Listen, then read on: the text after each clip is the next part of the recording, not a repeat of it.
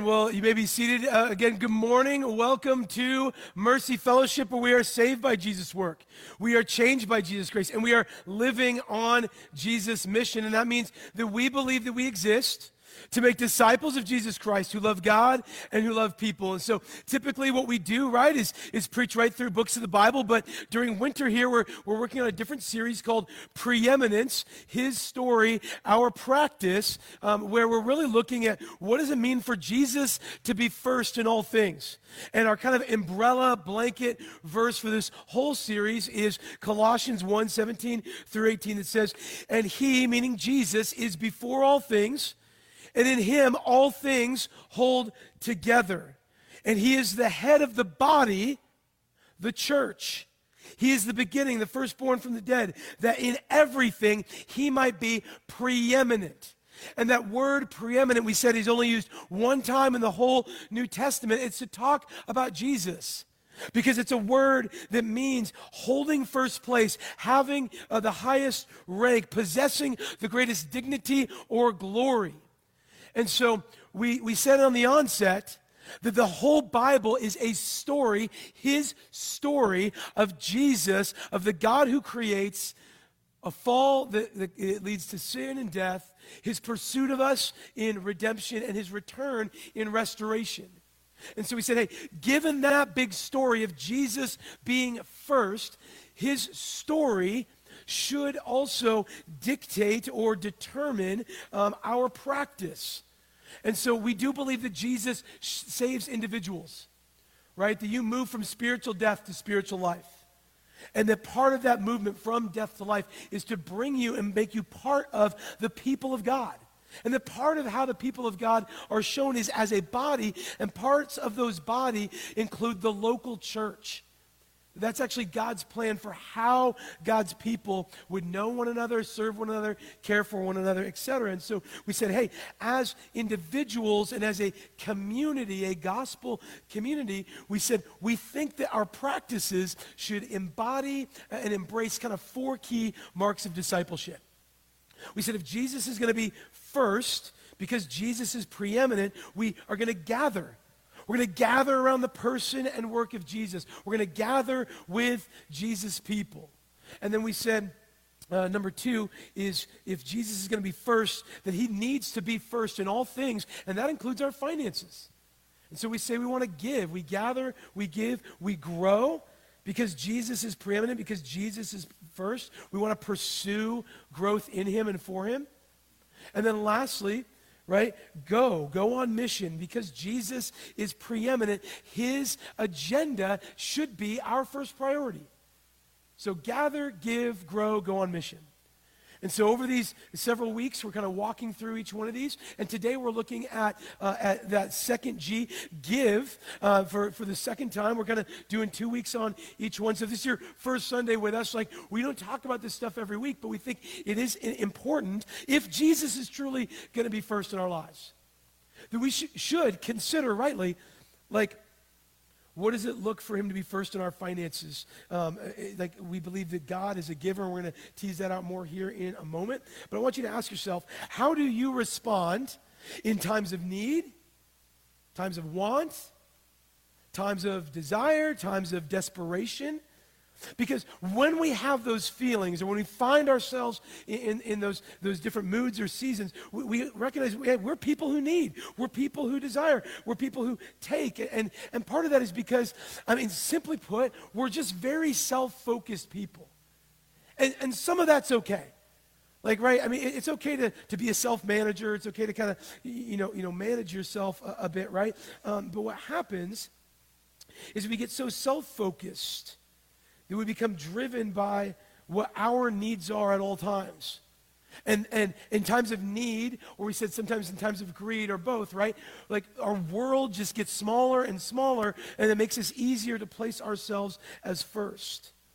And so hourly and daily, we talk inside our heads about how any situation makes us feel. Right? Like not a lot of us like naturally tend towards empathy. Like we're always like, well, how do I feel about that?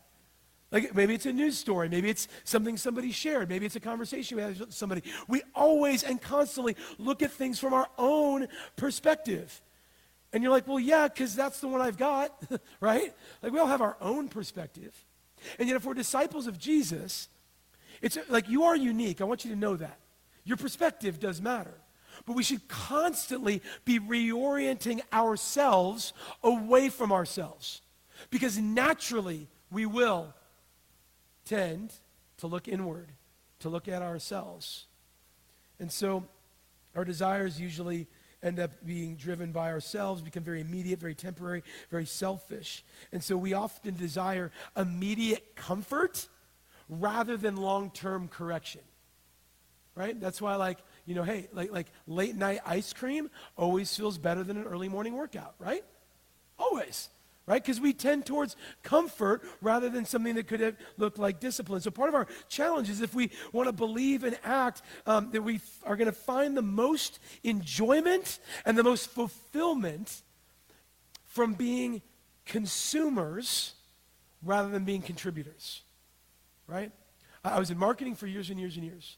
And so, like, when I watch an advertisement, I'm always asking, what is what's the sin of the advertisement? Meaning, like, what are they saying is wrong that needs to be fixed? What is the Savior? It's always the product, right? And then the salvation is that you're going to achieve.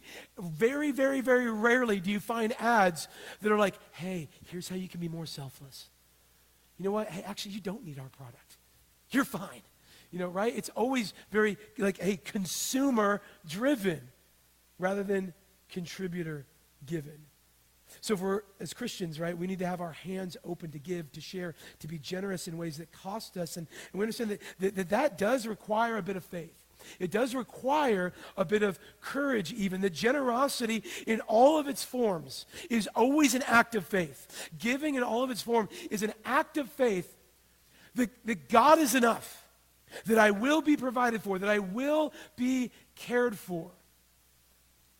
Because you're trusting that if I give something away, that I'm still going to be okay. That we stop relying on what we possess and start relying on who we behold. We're called to behold Jesus as first in all things. And so it gets down to orientation and how we look at things and how we understand blessing. And I want us to know before we begin that we have received so much. And we've also been given a responsibility to be generous. And so putting Jesus first is birthed from a reorientation to see what's been given, how it's been given, and then how we can give. And so 3 big ideas I want us to focus on today. We're going to do 3 things. We're going to long for Jesus. We're going to look to Jesus, and we're going to listen to Jesus. So we got 3 big sections of Scripture. I'm going to start, and if you have your discipleship guide, we're going to be in Giving Week 2, if I didn't say that already. So part 1, Malachi 3, 6 through 12. That's at the end of your Old Testament. We're going to long for Jesus first. We'll look to Jesus, then listen to Jesus. All right, Malachi chapter 3, 6 through 12. It's at the end of the Old Testament, right before the New Testament. If you can't find it, it'll be up on the screen. It says this. It's the prophet Malachi speaking for the Lord. It says, "For I, the Lord, do not change. Therefore you, O children of Jacob, are not consumed. From the days of your fathers, you've turned aside from my statutes. You've not kept them. Return to me, and I'll return to you, says the Lord of hosts. But you say, how shall we return? Will man rob God? Yet you are robbing me. But you say, how have we robbed you? In your tithes and contributions. You are cursed with a curse, for you are robbing me, the whole nation of you. Bring the full tithe into the storehouse, that there may be food in my house. And thereby," hold on to this, guys, "put me to the test, says the Lord of hosts. If I will not open the window of heaven for you and pour down for you a blessing until there's no more need." Verse 11. "I will rebuke the devourer for you, so that it will not destroy the fruits of your soil, and your vine in the field shall not fail to bear, says the Lord of hosts. Then all the nations will call you blessed, for you will be a land of delight, says the Lord of hosts. Okay, if you grew up in church, like actually I grew up in a church that had the "you've robbed the tithes from the storehouse" written on the giving envelopes. And I was like, all right, I guess I'll do it. You know, I don't have much, but dang it, I don't want to rob the Lord. We're going to talk about what that means here in a moment. So maybe you've heard these verses before. Maybe you've heard them misapplied. What I want us to begin with is that generosity and giving do matter if we're going to be holistic disciples. That if we are holistic people, mind, body, and soul, then what we do with our time, talent, and treasure matter to God. And so we're also need to be people who are shaped by the character and nature of God. And these verses begin with God saying, hey, by the way, I haven't changed. Like your circumstances may have seemed like they have, your emotions, your desires, the path of your life, your relationships, all those things have changed. But God said, I don't change. And in some regards, what he's saying is, hey, there were things I taught your forefathers, there were things that were laid out throughout the Old Testament, that as God is getting ready to close out his prophetic word to his people before 400 years of silence, is he's saying, hey, first off, nothing's changed. His character remains the same. So we can ask ourselves, who has given first and who has given best? And the answer is always God. Our God is a God who gives. He is eternal and he's infinite in power. And at the very beginning, right? Beginning of the Bible, in the beginning, God created. What is creation if not an act of God giving of himself? Producing and giving so that we can be people who experience relationship with God and one another and enjoy him. And so I'm just this might seem tedious for a moment, but I just want us to walk through like a bit of the Old Testament to show you that our God is a God who gives. In the first book, Genesis, God, the Creator, gives a promise to what? Bless the whole world through the family of Abraham, Isaac, and Jacob. That's why he says, children of Jacob. He's talking about a family of blessing. In Exodus, God, the deliverer, gives freedom from slavery in Egypt to his people. He gives them the 10 commandments. And then later in Exodus, he spends a dozen chapters, maybe if you're on your reading plan, you're there now, a dozen chapters discussing the details and design of the tabernacle, the place where God will dwell with his people. I mean, and he gets into serious details. This is the holy camping gear, right? Because they're going through the wilderness. So this is the holy camping gear. This is God's tent. It's like clamping for God. Okay, I didn't put that in the notes. Don't hashtag that. Maybe you can. I don't know. Let's go. He gets details about the priestly garments, the furniture. And then all of these details, God says, this is what the temple's going to look like. This is what worship's going to look like. And then he even goes and says, and this is how it's going to be paid for. I've given you guys everything. I am telling the people of God to contribute to the work of God through the worship of God. And so at the beginning there in Exodus, he's setting forth the precedent that has carried on for several thousand years for God's people in terms of how does something like a church happen? Through the cheerful, regular, sacrificial giving of people that call that church home. Like God, that pattern gets reinforced over and over through the Old Testament. In Leviticus, God, the legislature, gives out all these laws for how we can relate to him and his creation and each other. In the book of Numbers, God is like a field guide, and he's leading people, and so he gives daily food and constant correction. In Joshua, God, the general, strategically gives his people victory, and he gives them the promised land. In Judges, God, the merciful, gives judges to help save his people from their own unfaithfulness. In 1st and 2nd Samuel, God, the priest, gives Samuel to his people as a priest to renew pure worship, to anoint Saul and then David as kings to lead God's family faithfully. In 1st and 2nd Kings, and then also Chronicles, right? God, the King of Kings, gives his people numerous human kings to remind them that they are to seek and enjoy the kingdom of God above all things. In the book of Nehemiah and Ezra, God, the restorer, uses Nehemiah, and he gives to Nehemiah. And how does he do it? Nehemiah actually draws up a budget for a building campaign and requests a purchase order from the pagan god king Artaxerxes.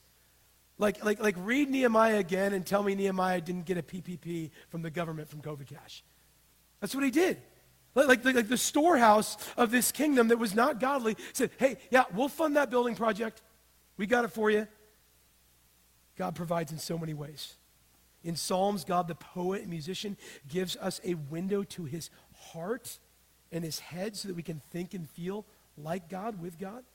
In Proverbs, Ecclesiastes, and Song of Solomon, God the wise gives wisdom on how we work and live and love in ways that lead to our joy.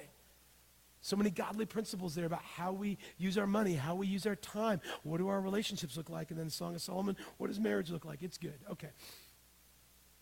In the prophets, God gives the prophets numerous men to remind his people that I have intentionally planned to give you eternal life. That God's plan hasn't changed. A Savior's given to fulfill the promises that he gave all the way back in Genesis. Isaiah points to Jesus, right? Ezekiel, Daniel point to Revelation with mapping out this eternal city that God gives to his people. Like the end of the Bible, you need to know, ends with God giving again. Here is a city you didn't build. Here's a new heavens and new earth that will not wear out, that is free from sin, suffering, death, all of those things. And then Malachi, this prophet here that we just read, the last prophet before 400 years of silence, and then Jesus shows up. And God's people are reminded not to be presumptuous. Like, I think it's amazing. The last thing God says to his people before 400 years of silence is like, hey, I haven't changed. My principles still remain. My promises to bring life are true. And then after 400 years, Jesus shows up, affirming all of God's promises.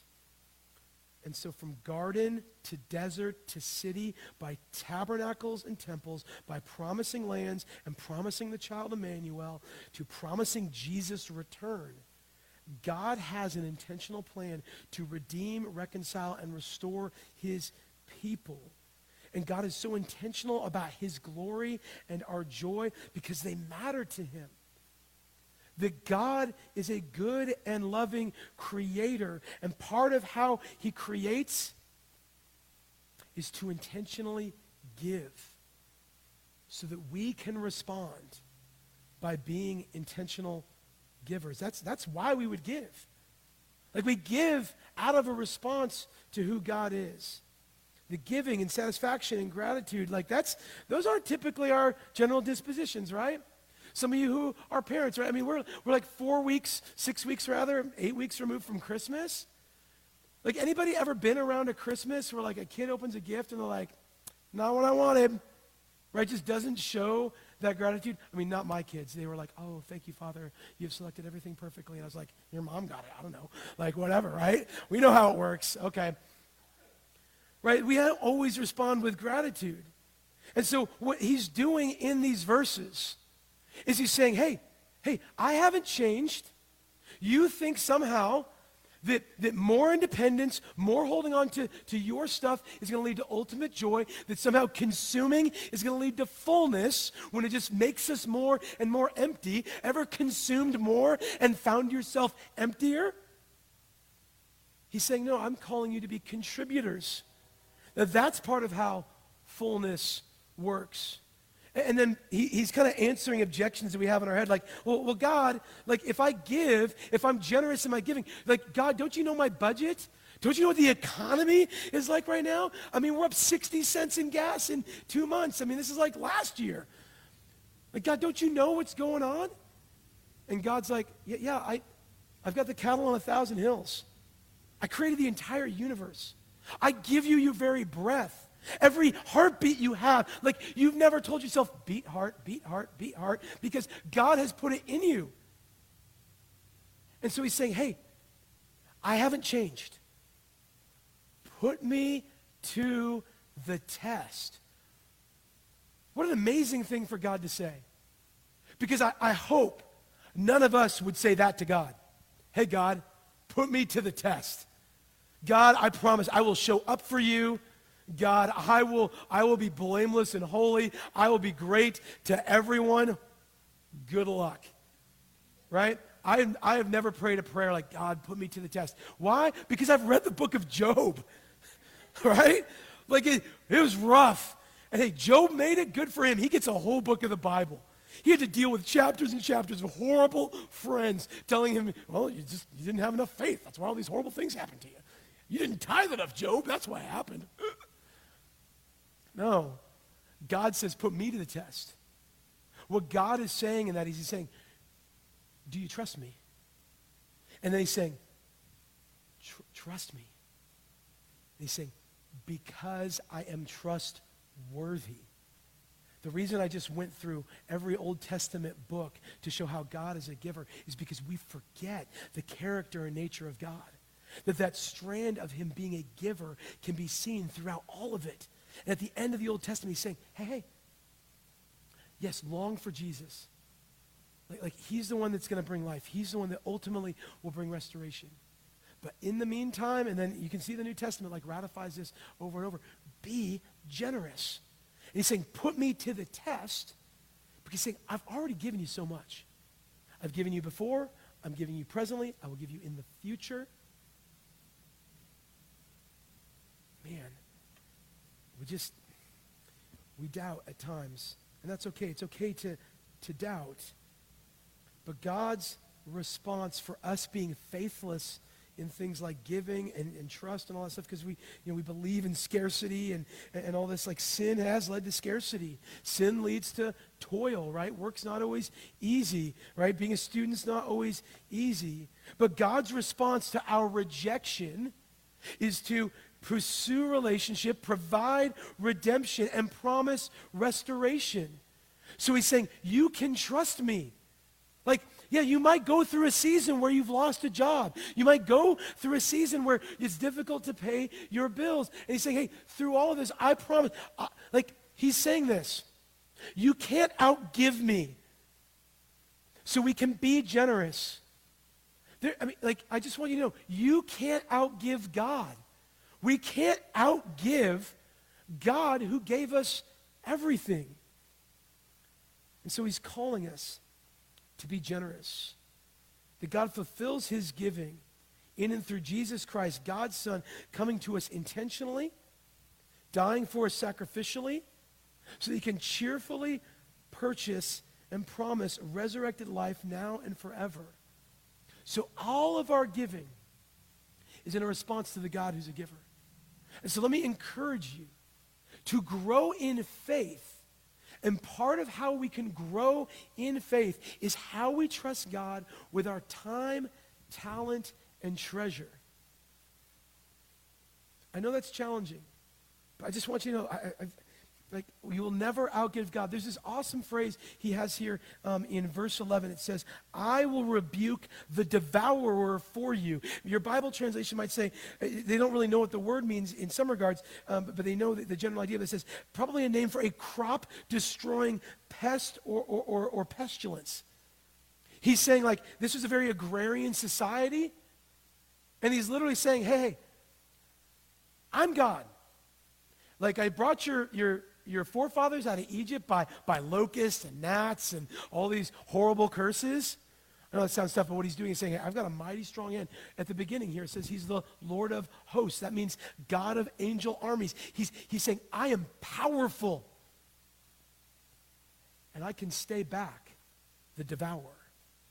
Now, that doesn't mean, I've heard this taught, I'll just say, I'll go wrongly, but I was in a church context where they're just like, hey, if you give, nothing bad's going to happen, right? Your car's going to go to 400,000 miles and all that. Well, okay, I get where they were coming from,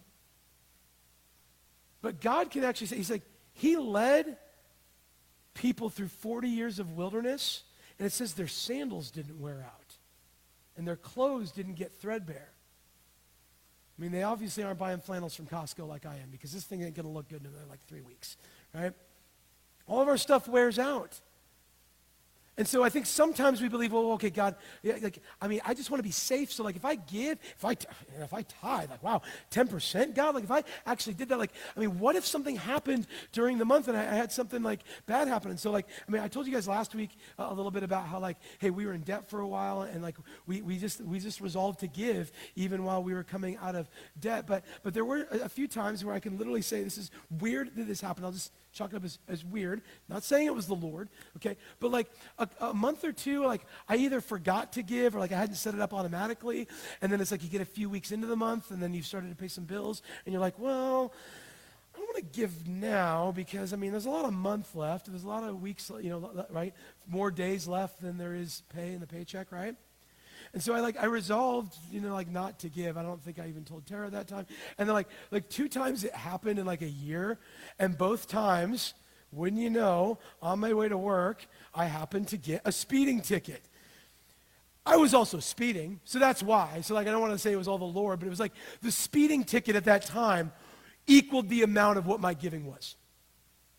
And I was like, I mean, it happened a couple times. So, like, I'm not saying this is always going to happen, right? We're not like, well, hey, if you give, you're going to get more. Like, but I was like, I didn't earn or gain anything that month by not giving. And then for months and months after that, my insurance was higher and higher. And even on the drive in today, I didn't get a speeding ticket. But my kids were like, Dad, do you have a criminal record? And I was like, well, I do think it's somewhere that I had enough speeding tickets that I got a suspended license. So, yeah, it's probably, okay, right? This isn't now, all right? This is a gracious place. That's not the worst thing I've even done in my life. Okay. All right. It's a place of grace, guys. All right? Jesus paid it all. And then I paid those tickets, okay? All right, that's how it works, all right? All right, let's go to part 2. We long for Jesus. That's what he's doing in these verses. Hey, be faithful. I haven't changed. I'm a giver. Jesus is going to be the one who gives ultimately. And let's look to Jesus here. Philippians 2, 3 through 9. Philippians chapter 2, 3 through 9 says this. He says, do nothing from selfish ambition or conceit, but in humility count others more significant than yourself. Let each of you look not to his own interests, but also to the interests of others. Have this mind among yourselves, which is yours in Christ Jesus, who, though he was in the form of God, did not count equality with God a thing to be grasped, but he emptied himself by taking the form of a servant and being born in the likeness of men. And being found in human form, he humbled himself by becoming obedient to the point of death, even death on the cross. Therefore, God has highly exalted him and bestowed on him the name that is above every other name.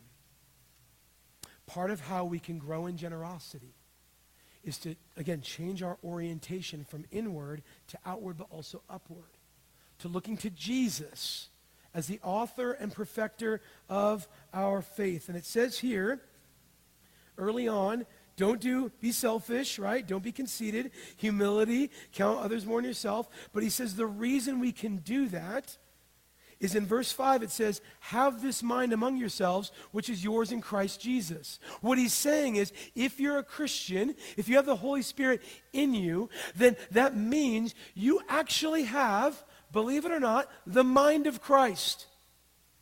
He's saying the thought patterns of Christ. And you're like, well, what does that mean? He goes on to explain what it means. He said, well, Christ didn't count equality with God a thing to be grasped. We've been teaching this in Equip about the Father, Son, and Holy Spirit, all God, right? All equal in value, yet distinct in persons and roles. And Jesus Christ, God the Son, his mindset was not one of self-focus, but of others' focus. That if there was any man, if there's a God who is truly more significant than everyone else, it's Jesus. And he's saying, hey, y'all, meaning us, we, me, don't think too highly of yourselves. Don't think of yourselves, not at all, but don't think of yourselves as more significant than you are. He's saying Jesus is preeminent. Jesus is the most significant. And his mindset wasn't, I am most significant. It was, let me empty myself. Let me not be a consumer, but let me be a contributor. Let me empty myself. Let me leave all the comforts of heaven to go to a poor place in a poor world in a difficult geopolitical time, a lot of poverty going on in that point of history. And he experienced wilderness, and he experienced exile from the perfection of heaven, and he didn't mope about it. He was radically present. He gave of himself. He gave a perfect life of obedience. I mean, it must have been a giving experience for Jesus to go from the throne room of heaven to be a baby, to be a child, to be an adolescent, to be a young adult, to live in abject poverty, to live amongst a people group and a nation that was oppressed by the Roman government and by their own corrupt officials internally. These are all things he dealt with. And in this, it was for a purpose, to walk in obedience so that we could also be obedient. And of all the obedient things that Jesus did, Jesus is sinless, he's perfect. He perfectly followed God. He perfectly obeyed God. The apex of his obedience, it says, was willingly giving of himself by going to the cross, where his body was broken. That's what we remember at communion. Where his blood was shed. He's saying, you want to look at the mindset of Christ? He should be first. He is first. But his mindset was one of giving so that others may have life. That Christ, empowered by the Holy Spirit, walked in obedience, all of the riches of heaven, emptied himself to the point of poverty for a purpose, so that we who are spiritually poor might be rich in him. So I just think that sometimes when we don't give or don't see ourselves as generous or aren't regularly contributing, it's because we've lost sight of who we are. We've lost sight, and we don't understand who we are, that we are the ones who've been given much.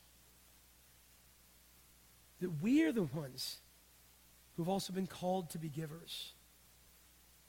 And so we want to be disciplined to give because we desire to emulate the example of Jesus and how he has given to us.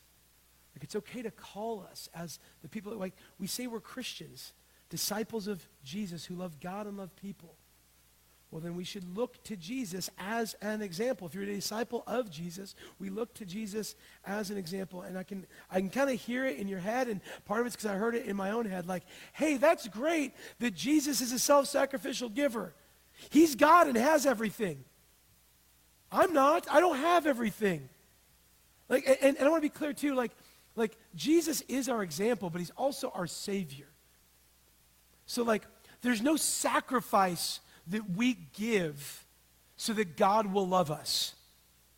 Because God has already given the sacrifice in Christ because he loves us. So that we can respond in love. So I always want us to be reoriented back to the gospel, back to the good news. And not just called, hey, if you're Jesus people, better look like Jesus. Because guess what? Like, we're going to fail at that. If your goal is look like Jesus, we're going to fail at that. That doesn't mean Jesus stops being our example. It doesn't mean that in the Holy Spirit, he's not sanctifying us and growing us more and more in Christ's likeness. We'll talk next week and the next 2 weeks about growth and maturity. Like we are called to live lives that look more and more like Jesus. But if you got that attorney in your head, or maybe like the accountant in your head that's kind of like, well, okay, that's good for Jesus. But like, I mean, Jesus paid it all.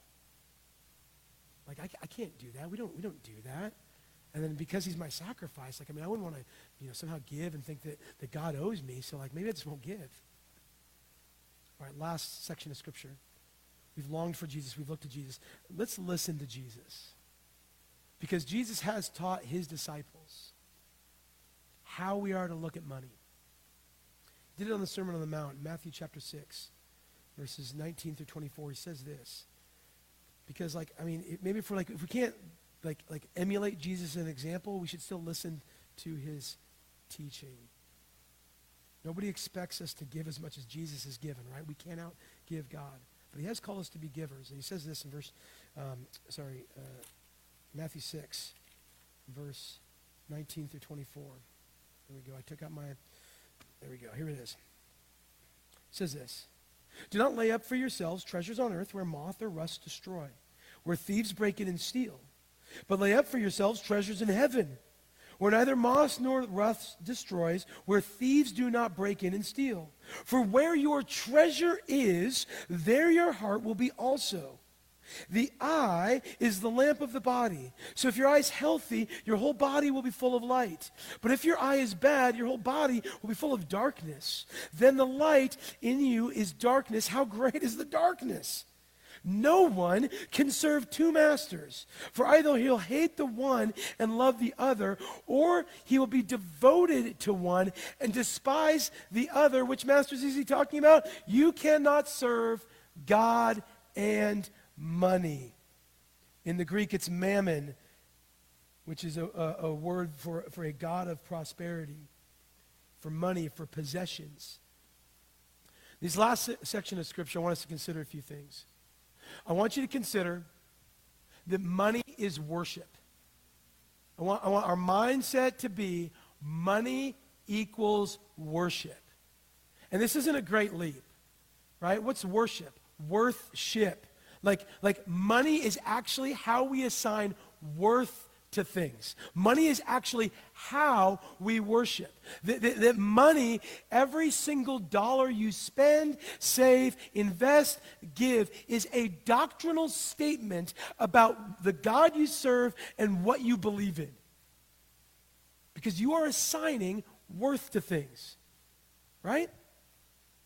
And if we're a disciple of Jesus Christ who love God and love people, we have to talk about what money looks like. I mean, Jesus spends nearly 25% of his parables and teaching talking about money. So I'll just confess, 2 weeks in a row preaching on giving, not my sweet spot. I'm uncomfortable. You are too. That's fine. If we were literally going to follow the rhythms of Jesus, once a month we would preach on giving. That's not the preaching calendar, so don't worry. And don't try to guess again which month that or week that is, right? Next time we preach on giving, I'm not going to schedule in advance. There'll be no study guide. You're just going to show up and you'll be like, oh, there it is, giving again. No, it's a doctrinal statement about where our hope is. Our dollars are doctrinal statement about what we value, about what we worship, because we're assigning worth to things, to services, to experiences, to organizations. All of that is how we use our money. So how we spend and what we give shows what we see and find as worthy of our affections and our worship. Every dollar we spend, every dollar we give and invest is a doctrinal statement about what we believe about God, about what we believe about others, what we believe about the world around us. And so, if we're going to follow Jesus, we need to follow what Jesus teaches here. And Jesus knows the condition of our hearts. He knows that we are extremely disciplined about placing money where we desire it. And you're like, well, I don't always just spend what I want. You're like, well, sometimes you pay your rent because you do not desire to be evicted, right? Like, apparently when I didn't pay that speeding ticket, I didn't desire to not get a suspended license. Wow, that's in the sermon twice now. All right, great. We always give to what we desire. You buy food, it's because you need food, right? You desire to pay your power bill, right? You get it, right? We give to what we desire. But I want you to know this. Know that money's not evil. Money's not evil. Like, the verse is not, money is the root of all evil. The verse is, the love of money is the root of all kinds of evil. All money is a tool. It's a tool for worship. It's a tool to function. It's a tool to navigate life. And so where we direct money and where is what we find ultimately valuable and desirous. And so we don't look at money and say it's just all about this earth, right? Jesus is saying, hey, I want you to also consider eternity. He says, hey, if you only invest in earthly things, that's where thieves show up. In the case of this building, I believe 10 times in the last 6 years. And it's where moths destroy. He's like, if you only invest in things and stuff, they're gonna wear out. He's saying, I want you to have an eternal perspective. So that as you use money as a tool for worship, for blessing, for provision, you're doing it with eternity in mind. That you're investing with eternity in mind. See, we give to what we find glorious. Every moment of our lives, every heartbeat we're granted, every breath we take, every dollar we make is directed to us from God to be used for God. And I do want to be clear. Part of how God gives to us is for our provision. Right, so last week we said the poor church in Macedonia, Paul was instructing the church in Corinth, hey, be generous givers, be cheerful, regular, sacrificial. But then he says, but not to the point of personal affliction. Right, so that's like sometimes it's weird at times to see like TV preachers like, hey, give us $1,000 and your grandkid will be saved, and here's the credit card, you can use it. Go into debt, it's fine. God will take that seed and pay off your credit card debt. Like no, he's not saying personal affliction. Like God has given you finances for your provision. God has even placed you here in the United States in this time to be provided for in certain ways.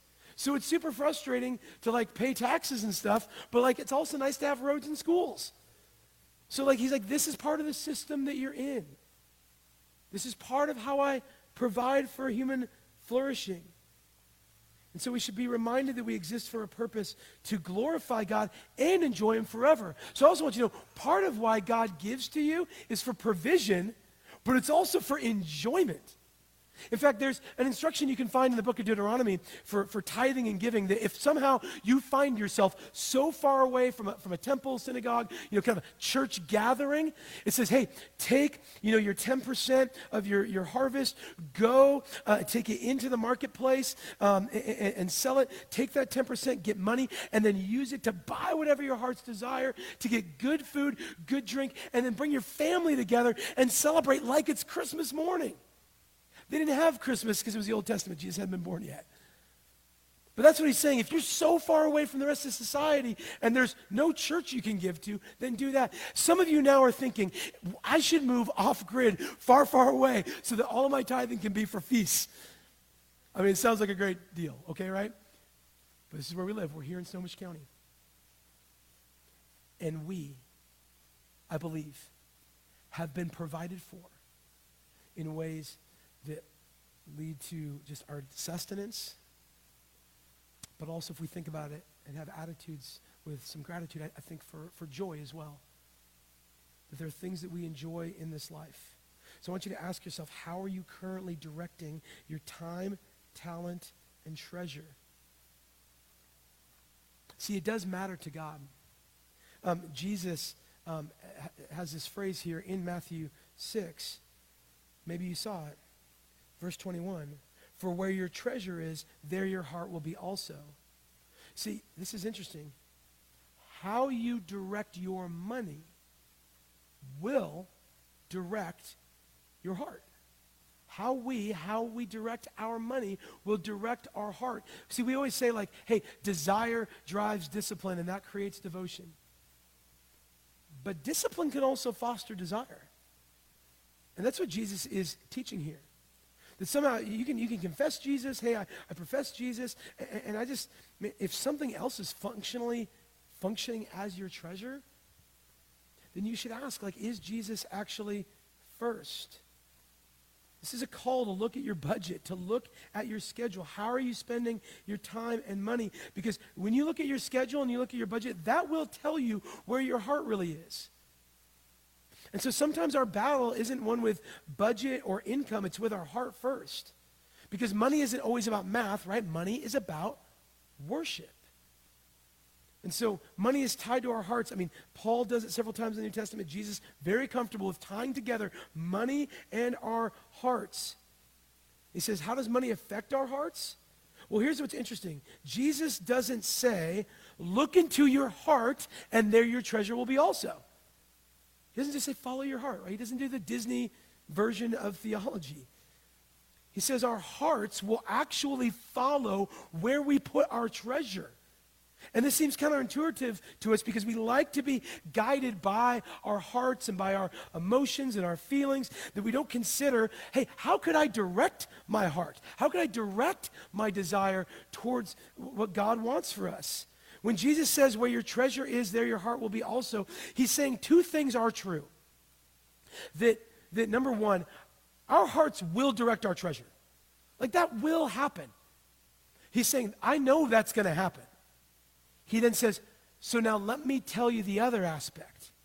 Number two, our treasure directs our hearts. How does this work?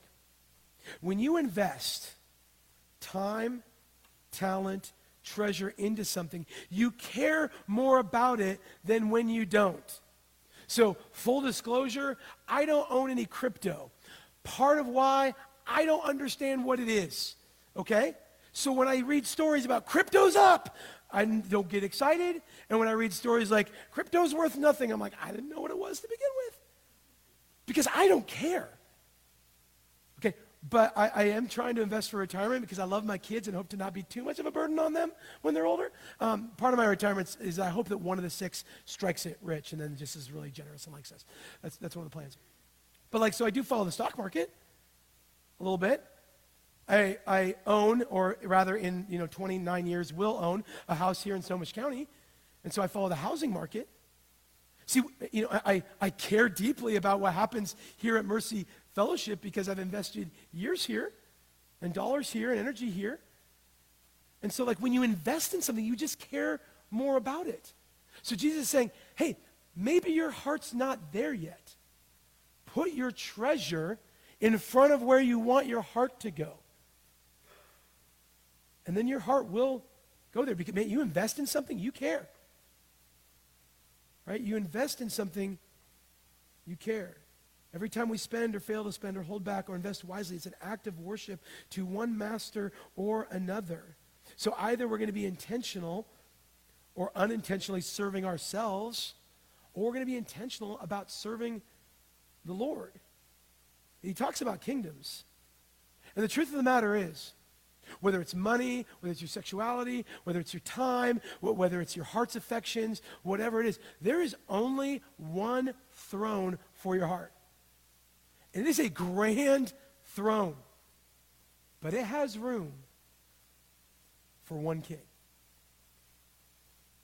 As Christians, we believe that Jesus Christ is to be king of our hearts, that he is to be king over all things. So that doesn't mean, hey, be generous and sell your house and do all these different things. But it does mean consider, where is your treasure? And then he laid out all the way back in Exodus and ratified all the way through the Old Testament into the New Testament, God's design for his economy, on how the church even exists, how it functions, how we have staff, how we have a place to be, is because we also believe this. We believe that money is mission ammunition.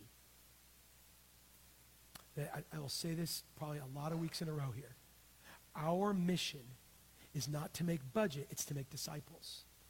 We don't seek to maintain a building, we seek to advance the kingdom of God. And part of how God does that is through us cheerfully, regular, sacrificial giving to fund the mission. We've been saved by the gospel to advance the gospel. And so I don't want us to over-spiritualize and be like, well, hey, God's got your soul, but, you got your money. I've heard that one. I trust God for my eternal salvation, but I'm not going to trust him for my budget and my finances now. I also don't want us to fall into the other ditch and just come to the place where all we care about is material provision or material matters without considering the spiritual reality. So I want you to ask yourself, where is your heart? And then I want you to ask yourself, who has your heart? Because maybe your next step today is just to confess faith in Jesus. And you're like, oh, wait, are you going to ask me to give too? No, again, Jesus paid it all on the cross. We can't outgive God. And yeah, part of our discipleship is growing in how we use our finances. I find it often, it's usually the last not the last, but it's one of the last pieces of discipleship because it's the last part of our own life that we hold on to. But maybe it's your day to make that first step. To say, I don't want to be my own king. Like, God, you've made me. You've made everything. And in sin, I find myself in a deficit that I can never pay off. But Jesus Christ, as my Savior, has paid my debt of sin. God, you have provided salvation, and you have promised eternity. Place your faith and trust in Jesus today. Be baptized and signify Jesus' death for you and resurrection so that you could be given new life now and forever. Maybe your next step, if you're a Christian, is just to say, hey, this is going to be my home church. And how I'm going to show that is being cheerful, regular, and sacrificial in my giving. And maybe that's 10% for you. That's part of what the Bible teaches. You want more teaching on that? We can talk more about that. Maybe it's less, maybe it's more, but we know it's cheerful. Not out of compulsion, not like, well, Chris hit it for 2 weeks in a row, so I guess I should probably do it. Like, no, just pray about it. But I love what God said in Malachi. Go ahead and put me to the test. See what happens if you're generous. Our God's already proven that he's good, loving, powerful, wise, and kind. He's already proven that he will always outgive us. So maybe we can be people who can give cheerfully, regularly, and sacrificially. And just merely go about our days knowing that God has given to us so that we can exhale, rest, gather, give, and grow as we continue to trust Jesus. Let's pray.